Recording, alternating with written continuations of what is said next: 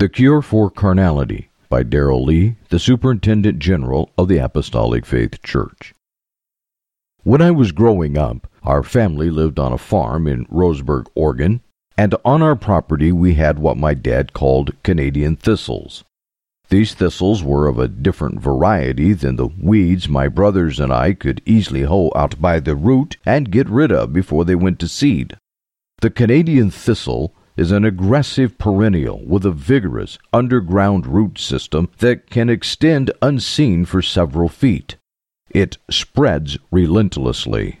Even if my brothers and I dug out the plants below the surface, before long the shoots of a new crop of thistles would emerge, sometimes several feet away from the area where we first spotted them. What a picture of how the carnal nature yields a crop of sins even when a determined effort is made to control it. When the prophet Jeremiah declared, "The heart is deceitful above all things and desperately wicked," he was speaking of that internal bias toward sin. While we were sinners, the carnal nature manifested itself in the form of rebellion, disobedience, lust, and other thoughts or actions that were displeasing to God. We would have been held accountable for those committed sins on the day of judgment had we not repented of them and obtained pardon. When we turned from our sins and sought God's mercy, His Spirit witnessed to our hearts that we were forgiven. What joy filled our hearts when we became children of God. With that born-again experience, a Christian life began. However, the underlying bias toward sin, the carnal nature, still existed after we were saved. What is the carnal nature? We learn in the first chapters of Genesis that though Adam and Eve were created with a pure bias, or inclination, they also had a free will. They chose to do wrong, and that choice plunged all humanity into a depraved condition. After the fall of man, every person has been born with a tendency toward sin, referred to as the carnal nature, the Adamic nature, or the sin nature. Protestant religions acknowledge the fall of Adam and refer to our foreparents' disobedience as the original sin. They recognize the presence and power of carnality. One cannot deny that the nature of sin exists, because evidence of it is everywhere in the world around us. The Bible also makes it clear that, as well as being born with a sinful nature, every individual eventually chooses to sin. Selfishness is part of a child's disposition long before he develops an ability to reason or differentiate between right and wrong. Then when reason is developed, he ultimately makes the same choice that Adam and Eve made, deliberate disobedience. It is impossible to conquer the carnal nature in our own strength. Fighting against that internal bias toward sin is like a man struggling to extricate himself from quicksand. He had no intention or desire to become mired in it, but he is trapped, and the more he struggles to free himself, the deeper he sinks. The power of the quicksand is stronger than he is, so his only means of escape must come from outside himself. The human family is trapped by the nature of sin with which we were born. It takes God to extricate us. He provides the only remedy for carnality. He alone has the power not only to forgive our past wrongdoings at salvation, but also to free us from the very nature of sin residing within. That experience takes place when a justified individual is sanctified. The remedy for carnality: sanctification. The farmer down the road from our family farm in Roseburg introduced us to a remedy for the Canadian thistle problem, an herbicide referred to as 2,4-D. When sprayed on the thistles, that solution permeates the root system and permanently eradicates the weed. However, no herbicide will remove the carnal nature. No amount of human effort will suffice. The remedy is the blood of Jesus, and it is applied to our hearts when we experience sanctification. Sanctification completes what justification began. When we pray through to salvation, we receive the assurance that our committed sins have been forgiven and will not be held against us any longer. Justification changes outward behavior. We read in 2 Corinthians 5:17 that old things pass away and all things become new. Sanctification is a second, instantaneous, and definite work of grace which brings about a change deep within, a change that deals with the nature of sin from which the acts of sin spring. When we experience sanctification, the carnal nature no longer dominates us because it has been eradicated. It is not our fault that we were born in sin and possess a sin nature. We are not responsible for that. However, we are responsible for taking advantage of the remedy God offers through sanctification. How to receive sanctification. The way in which a person approaches God for sanctification is quite different from the approach for salvation. When a person comes to God for salvation, he comes knowing that he is a sinner. There are sinful deeds in his life that separate him from God, and he feels deep remorse about them.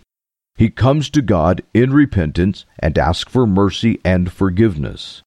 His purpose is to turn away entirely from anything displeasing to God. In response, the Lord forgives his sins, floods his heart with peace, and gives him a completely new life. When that individual comes to God to be sanctified, he does not come with repentance for committed sins. Instead, he comes with the recognition of needing something more, a deliverance from the inbred sin nature. He hungers for the ability to fully conform to the image and nature of Christ, so he comes consecrating, presenting his life in total submission as a living sacrifice to God. That is his part, to yield or separate himself to God. As he looks to God in simple faith, believing him for this experience, God will do his part by purifying his heart and making it holy. A person knows when he has received the experience of sanctification just as surely as he knew when he was saved, even if he does not know what to call it at the time. The divine love of God floods his heart. The bias or inclination to sin is gone, and a deeper peace, rest, and joy comes into his soul. The Spirit of God witnesses with his spirit that his heart has been cleansed. Biblical admonition. The Bible is full of admonition exhorting Christians to sanctification. An example is found in John 17:17, where we read Jesus' prayer for his disciples to be sanctified. After establishing that his followers were not of the world, even as I am not of the world, Jesus prayed, "Sanctify them through thy truth, thy word is truth."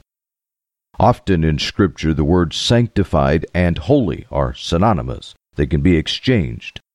In 1 Peter 1:15 and 16, we find the command, "But as he which hath called you is holy, so be ye holy in all manner of conversation, because it is written, Be ye holy, for I am holy." It is God's will for his followers to be sanctified. In 1 Thessalonians 4:3, the Apostle Paul told the believers at Thessalonica, "For this is the will of God, even your sanctification." In verse 7, he went on to say, "For God hath not called us unto uncleanness, but unto holiness." At the close of his epistle, he prayed the Thessalonians would receive that experience, saying, "And the very God of peace sanctify you wholly, and I pray God your whole spirit and soul and body be preserved blameless unto the coming of our Lord Jesus Christ. Faithful is he that calleth you, who also will do it." The meaning of the word holy in that verse is entirely, and that is why the experience of sanctification is sometimes referred to as entire sanctification. There is no implication that God would sanctify the Thessalonian believers part way and then more as they went along. The experience of sanctification is entire, it is complete. we do not grow into the experience of entire sanctification. We must experience that purifying flame for the carnal nature to be eradicated. However, there is still a necessity for spiritual growth after we have been sanctified. The purpose of sanctification. To understand how and when spiritual growth occurs, it is helpful to know what the experience of sanctification does and does not do in our lives. Sanctification cleanses within and provides us with perfect hearts. We no longer struggle against uprisings of the carnal nature because carnality has been eliminated. As sanctified individuals, we have dedicated ourselves entirely to God. So we have a deep longing for purity in spirit, soul, and body, and gladly turn away from anything that would contaminate. Holiness within also motivates a desire to always do what is right. However, we are still human. While the nature of sin has been removed, the experience of sanctification does not result in absolute perfection in the same sense that God is absolutely perfect. Neither does sanctification restore us to the state of created innocence that Adam had prior to the fall, even when we have been saved and sanctified. The experience of sanctification does not remove the limitations and frailties that accompany humanity. We are made morally perfect, not mentally, physically, or emotionally perfect. A lack of proper information or poor judgment may cause sanctified believers to make less than perfect decisions at times. We may occasionally exhibit a degree of impatience, perhaps resulting from a lack of proper rest, accumulated stress, or illness. If sanctification made people perfect in the absolute sense, we would never change our minds, combat secular thoughts during Sunday morning worship services, or need to apologize. We would never feel frustrated when a slow driver makes us late for an appointment. We would never overreact to our teenagers' illogical excuses or their consistently cluttered rooms. Sanctification will temper our personalities. However, if we were introverts before we were sanctified, we likely will still be introverts after we experience sanctification. If we were extroverts before, we will still be extroverts afterward. Our old carnal nature is eradicated, but our personality is not. Sanctification withstands temptation, though it does not eliminate the possibility of being tempted. Adam was created in a pure moral state, but he still was subject to temptation. He had the power to turn from what he knew was right. Tragically, he did so and chose to do evil. Similarly, as sanctified people, we can still choose to reject what we know is right and go back into sin. Sanctification does not negate the possibility of backsliding, but eradication of the carnal nature eliminates the inward inclination to sin. Growing spiritually after sanctification. The challenges of daily living will offer many opportunities for Christian growth to occur after we are sanctified. Trials of life come, and we will want to receive instruction from God regarding how to handle them. We will listen and obey when that instruction comes, and as we do, we will continue to develop in spiritual maturity. Matthew 5:48 records that Jesus told his hearers, "Be ye therefore perfect, even as your Father which is in heaven is perfect." Our primary desire in life should be for every thought, word, and action to be pleasing to God. That deeply rooted purpose to honor God in every part of our lives describes a perfect heart. Proof that this state of perfection exists is found in how we respond when we have fallen short of the behavior God desires in our lives. We go to our knees asking Him to help us deal with future similar situations in a manner more acceptable to Him.